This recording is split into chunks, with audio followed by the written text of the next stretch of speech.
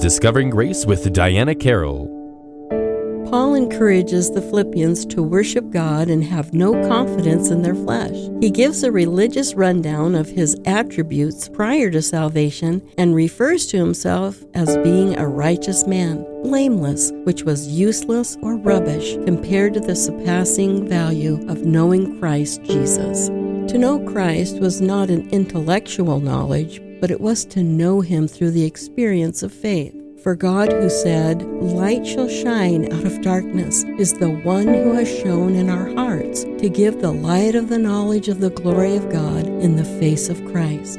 In trusting Christ, Paul was turning his back on Judaism and Phariseeism, and then he literally suffered the loss of all things to gain Christ.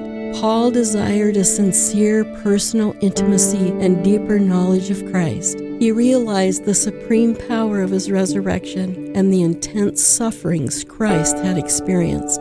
Paul was willing to suffer loss for the cause of Christ, exchanging death for life while expressing and demonstrating a passion for the gospel to those who are lost. Are you resting in the hope of your salvation in a past event, or in the power of the gospel to convert sinners? Is your confidence in yourself because you think you're a good person? All have sinned and come short of the glory of God. Does your life show distinct signs of a transformed life, or are you living a false, dead faith? I pray that you truly know Christ and are living the Christian life by faith, so that others may see the light of Christ and bring glory to his name.